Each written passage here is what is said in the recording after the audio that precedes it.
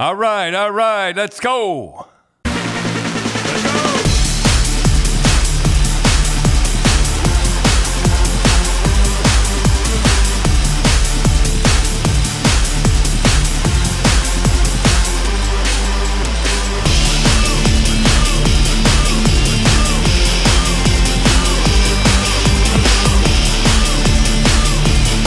All right. What are we going to talk about this today, Tim? Okay, Cindy and Dad, we're going to take questions from social media, and we got this one almost immediately after the final game. Yeah.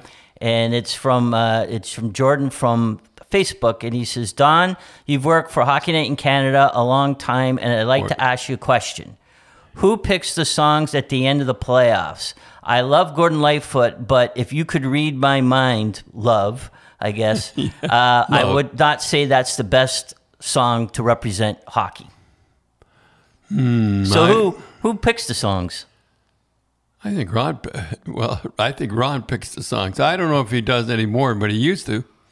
I wouldn't. Well, you like to go. Remember the one he did a long time ago? He picked "Love Hangover" by Diana Ross. Oh yeah, remember that one? Yeah, and they did. And if you know that tune, it doesn't pick up till about 3 minutes in. It's a long song. It's a long song, and then the boom boom boom when they started it right off the top. It's a really slow, methodical. It's not as slow as if you could read my mind, though. Well, I would have Viva Las Vegas. A little more action. A little more action and less talk. That would have been mine. But I think the best story you have about song is when the Montreal Canadiens won in Montreal in the Forum. Oh yeah. So they had the opening song was what? I forget. Weem away. Remember that song? Weem away. Weem away. How does it go? Yeah, I like that. A weem away. The lion sleeps tonight. That's right. So we were stuck. We were stuck in the Forum. We couldn't get out. They were having a riot. Why were they having a riot? Well, they won the cup, so people will smash things, right? I guess they had to smash things up. So we couldn't get out. Yeah, and we were locked in the Forum there. So there was a bar there, and naturally we're having a bar. So I started to sing that song, and boy, and Ronnie Harrison, he was a director. He got mad, and then Ron got mad, and now that I see that he got mad, I had a lot of fun that time. Wanted that song. I don't know why. Because I guess they said it was the Lions sleep tonight, and Montreal's like the Lions of winter or something like that. Like some obscure thing like that. Everybody was watching go, why would they do a weem away? Well, I was thinking, who's the lion in this thing? Like, was Montreal, yeah. Oh, Montreal, okay. Yeah. So, and remember the time you were talking about at the end of playoffs that you were in when the Rangers won in New York? You guys couldn't get out? And we could not get out, and I said, and they had the horses all the way around, and cars, and they thought there was going to be a riot there. And I said to the ambulance there, I said to the driver, I said, you could drive, and he said, yeah. I said, okay, we'll give you $10 a piece if you take it. You know what I remember about that was Harry Neal had his wife there, and I took the $10. And I said, well, $10 for your wife. Well, I thought my wife would get free. I said, nobody gets free in this big world. So did he put on the siren and everything to get out? No, he just drove right out. Uh-huh. And nobody's going to stop us, an ambulance. Anyhow, we had a lot of fun. I thought you were going to say like $100 or something, and you gave him $10. Well, it was like about six people or 7 people. Well, I think there was 7 people, $70, and all he did was drive out. No, I would never have picked. And you're a Gordon Lightfoot fan. You've seen. Oh, I am. I went to see him. Yeah, I went to see him. One of his last shows. I went to see him. So, Dad, this one comes from a lot of people, Cindy, and you know how the internet is ripe with conspiracy theorists. I don't know how many times I've seen people say that Gary Bettman hates Canadian hockey teams, and that a Canadian team will never win the Stanley Cup as long as Gary Bettman is commissioner. I am not with the NHL anymore, so it doesn't make any difference. But Gary Bettman, if it wasn't for him, there wouldn't have been Calgary in the league, and there wouldn't have been when been the Oilers in the league. Remember when the dollar was down, Yeah. way down, and He did kind of the revenue sharing to Yeah. help them out. Yeah. It was like what? It was like 60 cents on the dollar. yeah. And they pay, because they got to pay all the players in American money. And don't forget that in 2015, McDavid was now Buffalo should have Did they have the lottery, right? Yeah, they had the best lottery with 20%. Arizona was 13. Oilers was 11. Oilers jumped up 2 spots to get the number 1 pick was with McDavid. So he's done pretty good for I know. Edmonton. Yeah, Yeah. But if Gary Bettman hated teams, Well, he doesn't have hate to. Canadian teams, he would have want McDavid to go to Arizona. Yeah. They'd have a new building by now. yeah, they would. Yeah, if they had McDavid. If he had gone to Arizona, they'd have had a new building somewhere. Right. I don't know where, but I think he was shocked, right? Because I think he was all primed to go to Buffalo. yeah. Because, Buffalo, his parents live in, the Toronto area. They drive down and, it'd be perfect, right? Yeah. And he was But shocked. he did pretty good. He's done pretty good. Yeah, for sure. So we can't say that. Well, he's making $100 million, and they're on the cusp. So you're saying that whole conspiracy theory of Bettman hating Canadian teams is Doesn't hate them. I know for a fact he doesn't hate them. He left the fight again, didn't he? I mean, if we had got somebody else, wait till the next guy gets in there. Yeah, that's what I'm afraid of. Yeah, the next and- commissioner gets in there. The way the world's going. Okay, Dad, this is from Connor from Facebook, and he says that he just watched Slapshot for the millionth time. I mean, how many times have we all watched that show, eh? Yeah. That movie. I love the scene where the Hanson brothers go into the stands. Did you ever do that in your minor hockey career? Why do they always have to put minor hockey career? Yeah. What does he mean by that? But anyway, Anyhow, do you ever end up in the stands? I remember my second year I was playing for Springfield, and I don't know what I was going in the penalty box for, but I was going in the penalty box, and this guy reached over and grabbed my sweater. I don't know why he would. So anyhow, I grabbed him and jumped backwards, and naturally he landed on top of me, and I looked around, and the players had come on the ice. So did you fall in the penalty box or fall back on the ice? No, on the ice. You fell back on the ice. I pulled him back right around the ice. I looked up, and there is Glenn Saumore, our coach, kicking him. Oh, I felt sorry for the guy because I could feel the kick through the thing. And it was unbelievable. I mean, this poor guy, I don't know. Then they threw him back in the stands. And I look over, and here is the trainer. He's up in the stands, and he's punching out this guy. It was unbelievable. So we run all over. We were all up in the stands. It was pictures in the paper the next day in the Harrisburg paper. They didn't have a paper in Hershey. First of all, they had a picture of us in the stands. And I think Hockey News has run it a couple of times. So, yeah, I went up in the stands. So did you go up like the Hanson brothers, just hop right in there? Everybody just ran right up, and Were you guys punching guys or? everybody was punching guys. And So you were playing for Springfield. I was playing for Springfield. And you were in Hershey. And I was in Hershey. And the Hershey Bears, what were they doing? They were just standing watching. They didn't go help. They didn't go help their fans. No, they didn't. And Hershey won it this year in the American Hockey League. Yeah, Hershey Bears won Game 7 in overtime against the Coachella Valley Firebirds. Yeah, I don't understand that. They play in Palm Springs, California. Okay, Dad, this is another question from Facebook. What is the key to the Panthers' success? Have no one predicted or even seen this coming with them? No, and anybody that says they did, they're lying. But they were like L.A. They battle hardened, and every game they had to win. They had to win every game. If they don't win every game, they don't make it.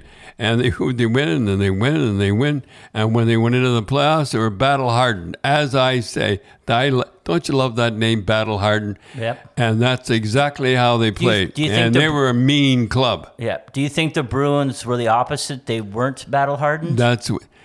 I remember I kept saying to you when I watched the Bruins, I said, I never saw a team throw a puck around. They'd throw it blind, and there the guy would be. And that's exactly what happened to Boston, that they got too easy. The league was too easy.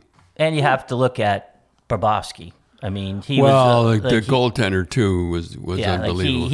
He stole at least 2 games against the Bruins. Yeah, and he stole at least 2 or 3 games against Carolina. You gotta have a goaltender that'll steal a couple of games to get you, and that's exactly what he did. So, Cindy and Dad, we'd like to thank our sponsors, Spreads.ca. They're a Canadian-owned online casino and sportsbook. And if you sign up now and use the promo GRAPES, they match your deposit up to $500. You get 10 spins on the big wheel for some big dough. And your first sports bet, they'll spot you $25. And I want to thank them for all their help with the Don Cherry Pet Rescue Foundation. That's right. They donated about close to $20,000. $20,000. And if you want to find out more about Don Cherry's Pet Rescue, go to, what's your website, Cindy? It's Don Cherry's Rescue at I think we did an .org. .org. Okay. Let me look up. So, Dad, we got the next question is from Tommy Fresh from Twitter. He says, it's becoming more difficult to achieve success in the regular season and the playoffs. There's Boston, first place, set the record out first round. It is 2 different brands of hockey, and should we be making an effort to make it more similar? Well, first of all, you couldn't have it more soon if you saw all the injuries. That was a mean playoff series. Florida didn't fool around, and neither did anybody else. I can only tell them what I did. I started getting ready for the playoffs the very end of training camp. I knew this guy wouldn't be any good in the playoffs, even though he'd score a lot of goals. I got criticized, and I got ready for the play. I got ready for the playoffs in training camp. So then, let me ask you: were you aiming, when you were in training camp? Were you aiming to end up in first spot or not? We ended up in first spot all the time because it was against Buffalo too, and they had a pretty good. They had the French Connection line. So were you battling for first? Yeah, all the time. Yeah. Yeah, and we were in a battle. Every game we had a battle for first spot. And why was that? Because you got the advantage for the home game? Well, you get the home games. And that was funny, though. We ended up first, and then we played L.A. first round. We got home ice. And then we played Philly. But Philly got home ice. So I guess it was a different division or whatever. But you must have had more points. I told the story before, but I will tell the story again quickly about Punch Imlach, who was with Buffalo. And there was maybe like 3 games left in the season, and I think we were up by a point, or they were up by a point, or something like that. Yeah. It was like dead even. And he was at the game in Toronto watching the game, and the Bruins were down 3-1. Down 3-1, with about 2 minutes to go. Oh, a minute and a half to go. So he left. He left with his wife, and they went to the parking lot is just across the street. So as he got across the street, the guy said, "Well, that's too bad, Punch. You'll end up second."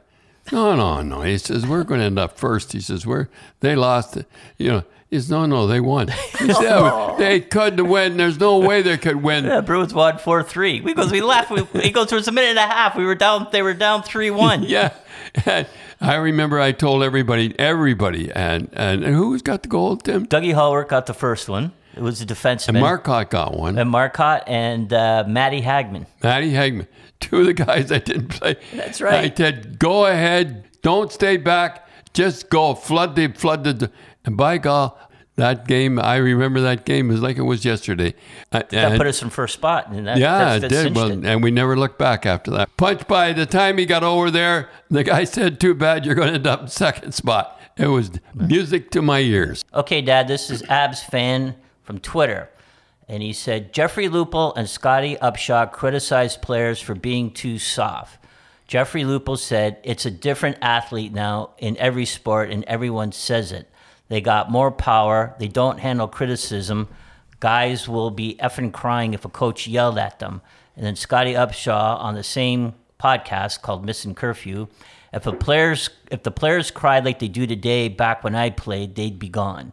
So the question to Abs Fan was, who yelled at you the most during your career? And then who did you yell at the most during your coaching career? First of all, I got to say about the 4 guys that want to leave Calgary. We didn't talk about that. Yeah. Geez, 4 guys said they're not coming back. Well, everybody's gone. Sutter's gone and the GM's gone. So the whole team will be gone. Who yelled at me? Well, Shore. I played for Shore. I mean, anybody that played for Shore. I remember, this is a true story, I remember putting on my gloves. I didn't even know he was in the stands. And I putting on my gloves, and I stride out on the ice. And I think it was Welland, Ontario, where I had a camp. And Mr. Cherry, geez, he called me over. I hadn't even taken a stride yet. You see the way you're skating? Skating, I hadn't. So anyhow. Well, tell the time, too, he got mad at you and another guy made you skate. Oh, yeah. Dwayne Rupp and I, we skated 4 hours, and he left. Yeah, I think he forgot us. We were out there.